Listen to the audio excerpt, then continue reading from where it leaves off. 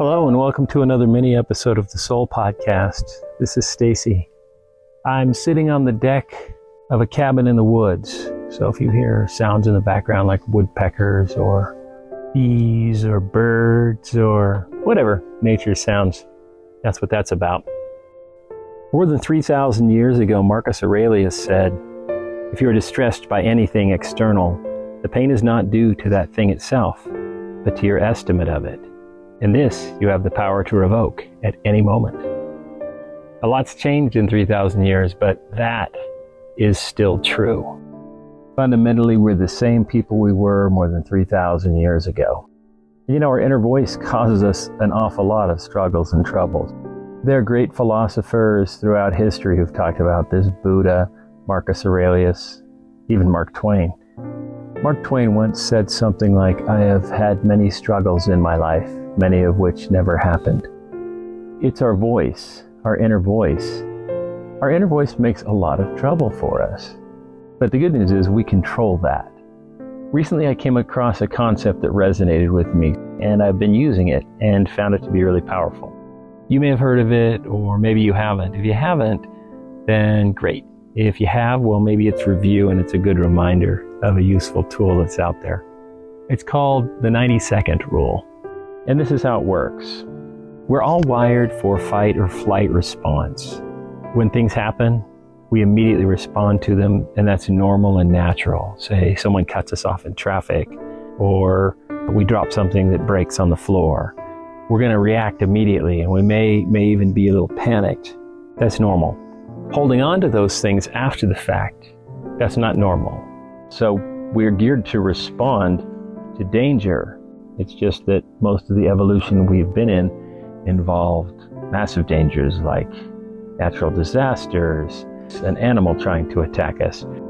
When we have something happen like this, something that triggers us, whatever it is, that's a natural response. But be aware, if you choose to hang on to that, that's on you. You see, our brains are wired to understand what's danger and what's not. Once you realize that something isn't a danger, you can choose to let it go. You can recategorize it in your mind and move forward. That's where the 90 seconds comes in. When something happens that triggers you, stop and remind yourself of the 90-second rule. You might even count backwards from 90. But you've got 90 seconds to be as pissed off as you want to be. After that, if you choose to remain pissed, it's a choice you're making. And once you become aware of the fact that that's a choice you're making, you'll more readily drop it. Yesterday I was hiking on a trail, went down to the river and went swimming. It was a great day. And then I was hiking back. Two women were ahead of me on the trail coming the other way, and they were standing back to give room, and they had a dog with them. So I passed by, giving the dog a little bit of space, and the dog barked and jumped at me, but they had him on a leash, so it wasn't a big deal, but it triggered me. And I had a lot of thoughts, like, that is not a friendly dog. That is not a good beach dog. You shouldn't be taking that. You know, I had all these thoughts.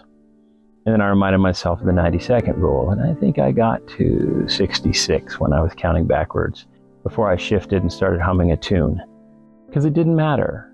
Getting wrapped around the axle of that thought wasn't going to change what just happened. I just let it go. And that's the 90-second rule and how it works. So this is the exercise. For a week, be aware of yourself and your reactions. When something happens and you react to it, maybe someone cuts you off and you get pissed off.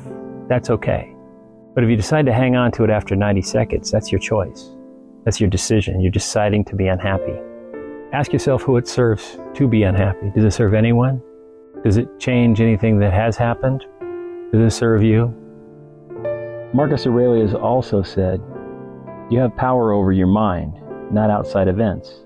Realize this, and you will find strength. Don't worry about the outside events so much. Most of them are like clouds that pass in the sky. If they're more significant than that, then you can spend more time on it. But otherwise, you have power over your mind, not outside events. Realize this, and you'll find strength. Talk to you soon.